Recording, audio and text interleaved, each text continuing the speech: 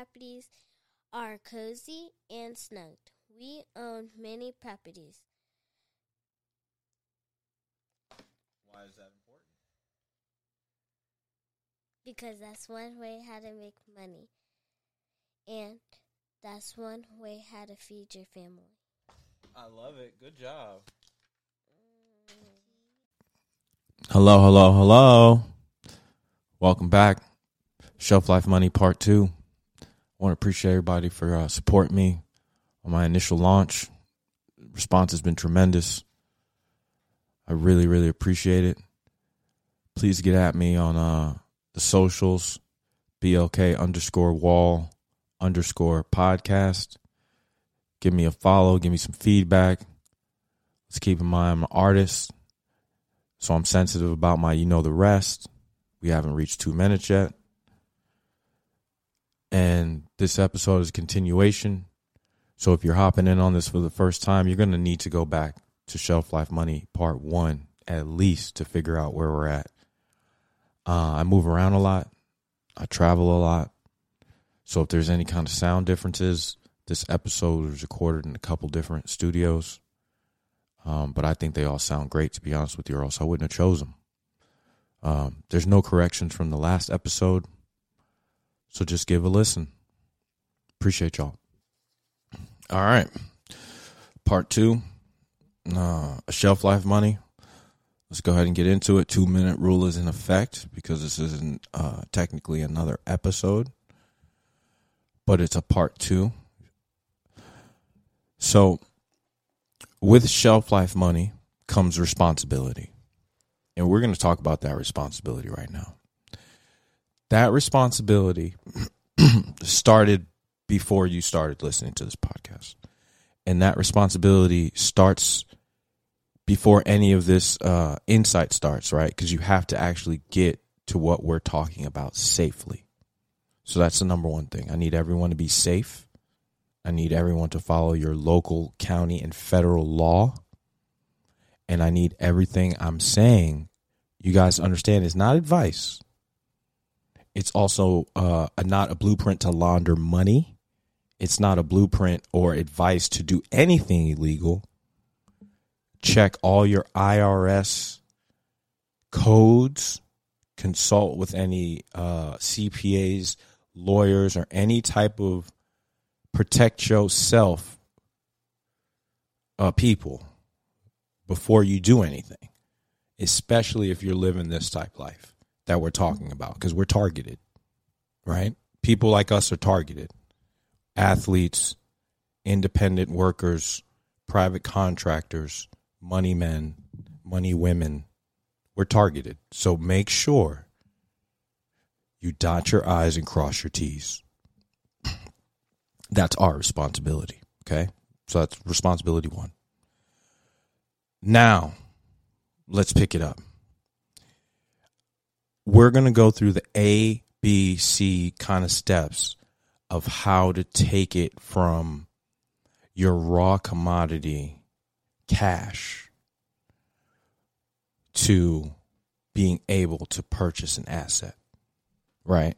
And what's called a real asset. So when you go and you sit down and you close on real estate, I don't know about everything else, but on definitely real estate, and you close, when you read the fine print, which we should always read, it's going to talk about something and call it real property. And when you read that, it should ring to you. Because if this is real property, then what's everything else, right? It's like the natural question. And that stuck with me. So now we're trying to take this commodity of cash, because that's what cash is a commodity. So when we're watching, other places and they're talking these fancy words, commodity is cash. It's one of the commodities. Sugar, soybean, wheat, all these other things, commodities. So now you take this raw commodity of cash, and how do we get it to the place of starting to purchase a real property, a real asset? So I'm going to walk you through a couple steps, a couple things that I've done, that once again are not illegal. It's not money laundering, right? I'm not. So if you have to break any rules or regulations to do what I'm suggesting or I tell you I've done, then you're fucking up. Okay, let's just not do that. But this is something that can help you transition and make that translation when it's time to talk to these people that are not like us. Okay. One thing. I remember I had a bunch of cash, a bunch being like, 5,000, whatever, which is a bunch to me. Still is to this day. And for some reason, I think I was like waiting for a check. There was some kind of like, you know how shit go. You know what I'm saying? Like it never comes when it's supposed to come. Such and such supposed to drop some money off, or I was waiting for a check. Who knows what the story was at this point? But I needed to close tomorrow. Like there was no more extensions. There was no more nothing. And this piece of property I really, really needed. It's actually a 1425 Rome Drive.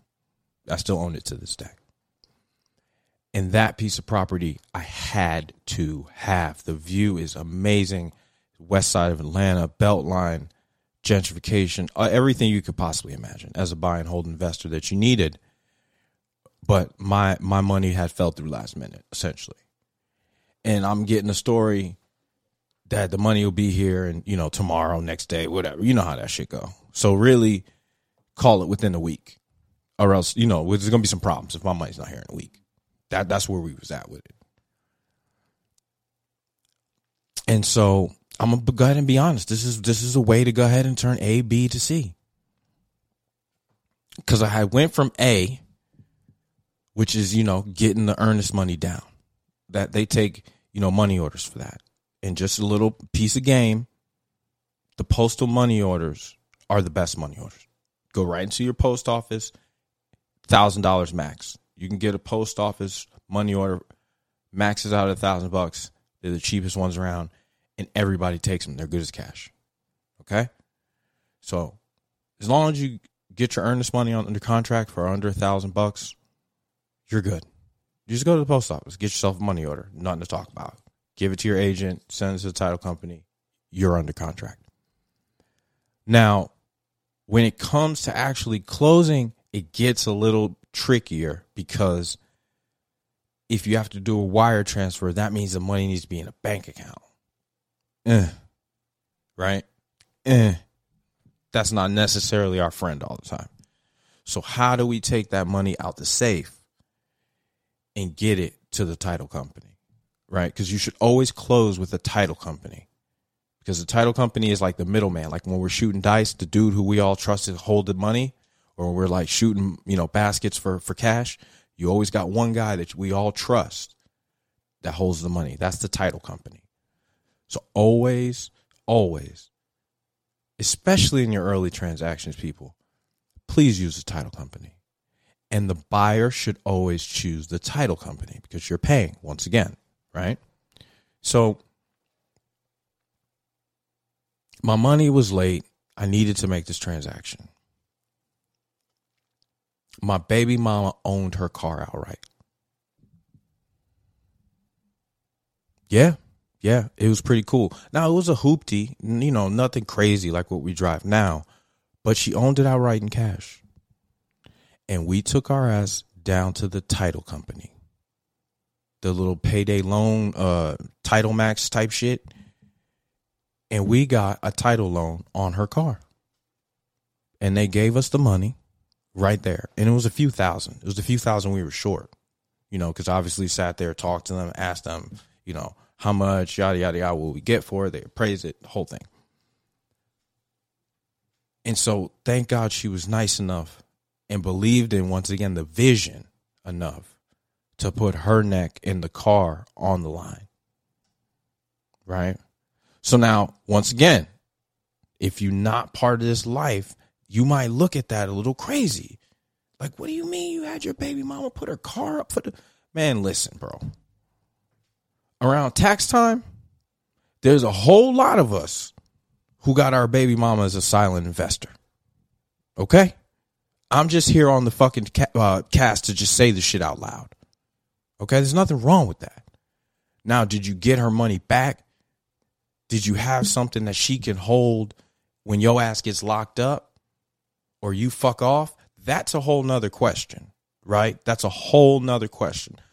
I was doing this to buy real property. So the money comes in now, right? They do the appraisal. They do. They cut us the check. Now, what I didn't know at the time, but I know now, is that when you're using a title company and you're closing out on a transaction, they create something that's called an escrow account for you, right? They legally have to do that. They cannot just hold it in their like business account. They have to create a whole nother account that's yours for this transaction only. And you can put money in that escrow account in whatever amount you want up until the transaction, essentially, right? With some wiggle room. So you figure out the loopholes in that. Legally.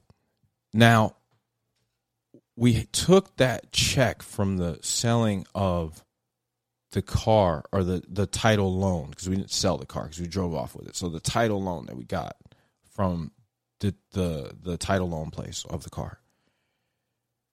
And we signed that actual check over to the title company, right? So it was seamless. That money never went into our bank account, nothing. We just took that check, signed it over to the title company, put our escrow account like reference number on there, right? So they know where to put it. And then we dropped it off to the title company. They took care of the rest, right?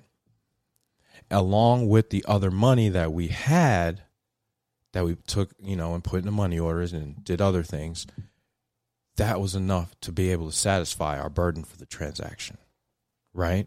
So that's one way where sometimes you're going to have to piece it together. Sometimes there's going to be like, 5 different money orders to make up 5,000. Then you're going to have some other money here, some other money there. But at the end of the day, you're just trying to get to that goal of whatever you need to satisfy to purchase that property, right? Don't be ashamed of how you got to do it. Another thing that I learned in that transaction is that if you put more money into that escrow account than what the purchase is for, you're going to get a check back for the balance. So, layman's example. If you're buying a property for $20,000 and you put $22,000 into the escrow account just to cover like your closing fees and all this other stuff, and come to find out you don't need that extra $2,000, they're going to refund that $2,000 back to you in a check under the title company's name. That is 100% clean money. That is legal. That's what you're supposed to do. You're supposed to make sure that you put enough money in the escrow account to cover the whole transaction. So if you're purchasing something, you're going to need to put a little extra money in there to cover all your extra costs. Whatever amount you choose to put in extra is up to you, right? Do with that information what you want. Now, another example I have is the money order thing. I'm going to get into that a little bit more, just so we're clear. Anytime you purchase something or you lay out, call it more than $9,000 in cash, there is a piece of paper that needs to be filled out for the IRS that's going to have your information on it. Oh, trust and believe. That's jewelry. That's anything that you purchase. Even if they don't tell you they're doing it and they're not doing it in your face, oh, they're doing it. And if they don't do it, you're a liability, and this transaction is a liability. And therefore, don't do it, right? Just don't do it. So just know that. So if you're purchasing things that are above $10,000, I need you to do your research on how to do those things correctly, right? I need you to do your research on how to do those things correctly. Okay? So when you're going into the post office getting money orders, be smart. Don't go in there smelling crazy. Don't go in there looking crazy, right? Go in there handling business. Because that's going to be a problem if you don't, So let's be smart about that. The next thing that I want to talk to you guys about is setting up a corporate account, a business account, right? I think sometimes that's something that's very scary. It was very scary for me. I'll be honest with you. Because a lot of times we don't really know what to do. We don't really know how to do it. We're going off of a lot of like hearsay and second and third hand information. Please check with whatever bank and, institution you're planning on using and get kind of like whatever your rules and regulations are on that. But at the end of the day, we really need to set up corporate accounts. So our corporate bank account, we got to fund it. It's very important, right? But if you're anything like me, you get a little nervous with this type of stuff. I'll be honest with you. I'm scared. Well, y'all gonna have to see. That's what I was talking about, that moving around shit. That's New York for you.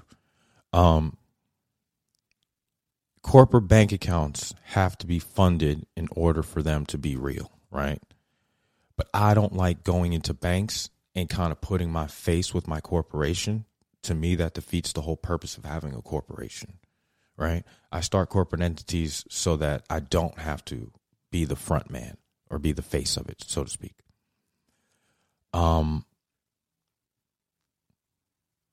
I personally was scared to start my first real corporate bank account that I had like a real check to fund it with.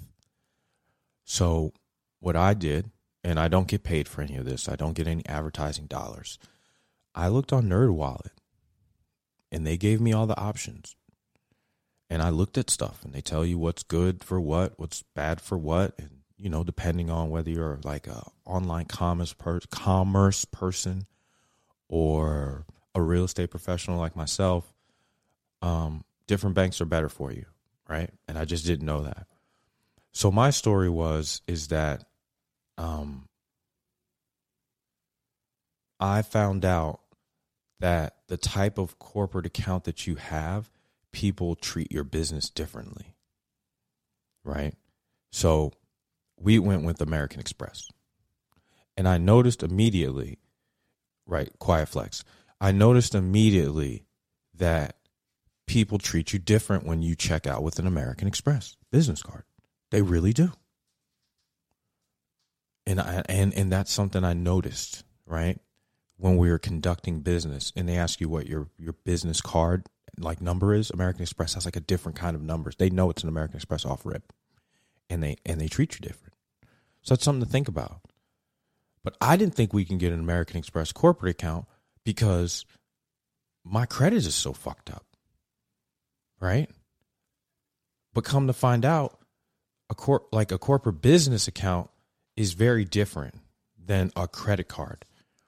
And when you put enough racks in that corporate account, they start offering you credit cards under the business. I personally don't take them. That's everybody does what they want to do. I'm not here to judge, but I'm just telling you, if you put 40, 50, 60, $100,000 in your corporate account, the bank treats you different. I'm just telling you. So when you're making your real estate sales or you're making any kind of sales, I suggest that you go on NerdWallet and research different corporate accounts and what fits best for you, right? And then move from there. Now, part of the game is knowing the game, right? Now, you're going to have to keep a certain amount of money in that account, depending on what type of corporate account you have. Sometimes it's $5,000 a month. Sometimes it's $15,000 a month, right? And then they charge you if you don't hit that threshold, essentially. So you got to look at that. But they want that money because they're going to take your money as it sits there and invest it. They just are.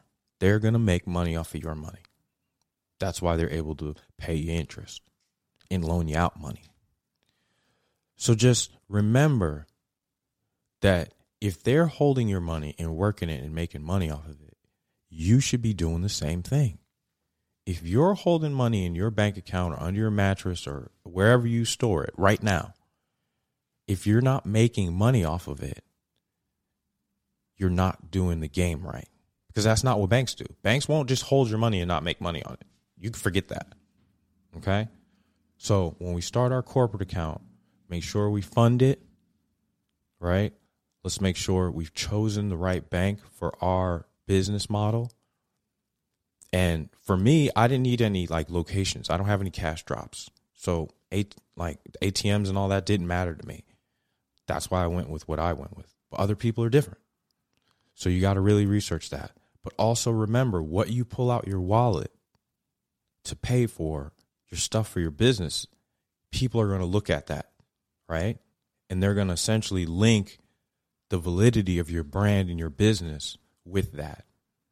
So keep that in mind, right? So don't get janky promoter bank business card and think that people are going to treat you right.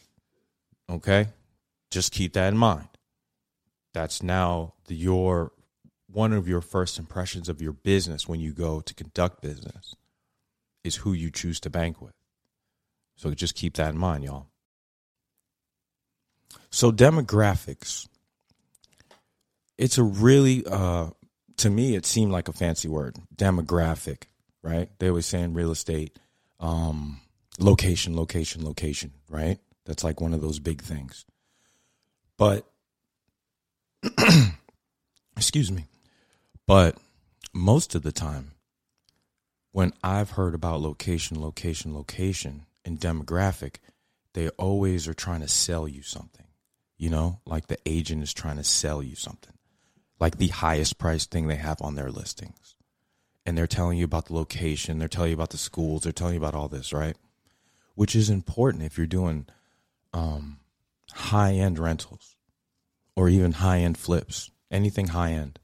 But we all know everybody's kids don't go to the best schools. Do you see what I'm saying? We all know that everybody doesn't live in the most convenient area.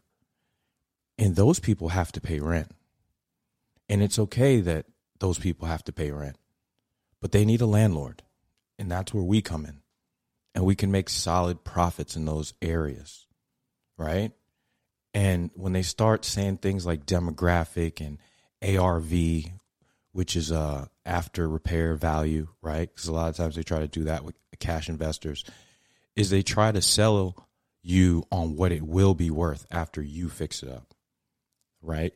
So they're like, oh, it'll be worth 100,000, ARV, and the bank will lend you on that and all this other bullshit stuff. And that can be deceiving because the only value in the property is what you really could get for it, right? It's not what's on Zillow. It's not what somebody tells you it's worth. It's what somebody else would actually pay for it. And it's worth the actual rental incomes that come in every month. That's what it's worth, right? Not the after repair value or ARV and all these other funny little terms they try to throw around to confuse you. So as a cash buy and hold investor, we have to be careful of what we're doing, right?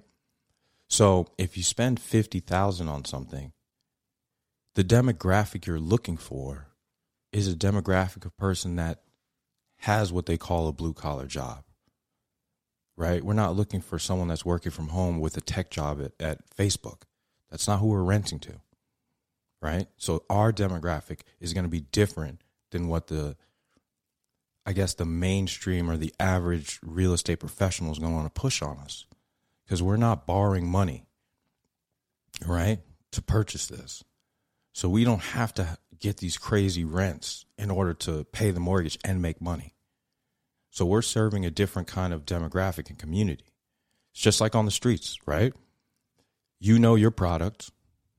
You know what neighborhoods and what cities and whatever you need to go to get that product off.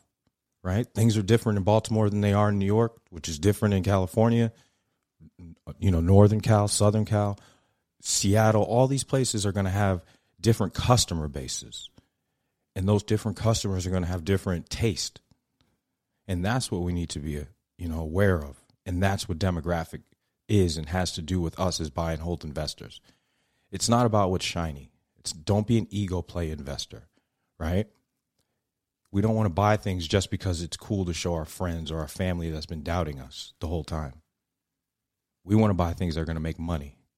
The money in the bank account, they're not going to see regardless. They're just not. You know what I mean? So we can't buy things for them anyway. That's just silly. So I want everyone to really be careful and cognizant, right, of what we're doing. We're buying these properties so that in 5 years they're paid themselves off through rental income. That's why we're buying them. We're not buying them because people think they're pretty, right? We're buying them because they're safe. We're proud to own them. They're functional, right? They're clean. And we put our sweat equity and our money into them. And now someone is living there in a nice, safe home, raising their family in their world, paying us rent. And if we keep that going for 5 years, we should recoup our investment. That's why we're doing it. We're not doing it for ego play. So location might mean if your rental is around 3 factories, an Amazon packing plant, and 4 beauty salons, you might be in business. You really might be in business. It might not be that it's on the main strip. It might not be it's in the best neighborhood of your city. That might not be your location. You might be around the corner from a grocery store, but it's the only grocery store within 20 miles. That would be the best location in that neighborhood. It just would. So don't let these terms and these little buzzwords like ARV, after repair value, demographic, and all these other terms that I can't really think of at the top of my head because I just block them out when they tell me. Don't let those discourage us from the very simple mission, right? We need to identify something we could purchase in cash. We need to know that we're going to be able to do the repairs on it over time, right? With as little debt as possible. We know how that goes. But you're going to get into debt in a rental, that's fine, right? But you have a plan for it. And then get it rented and recoup whatever debt that you took out for the renovation and recoup the original purchase price in 5 years. That's an amazing plan, right? And so look for something that's in that sweet spot. I think Daddy should make a lot of money so we can have more properties and make way more money than we're supposed to, because I think making money means that we can expand more of our properties, and then we can make more money by having better properties.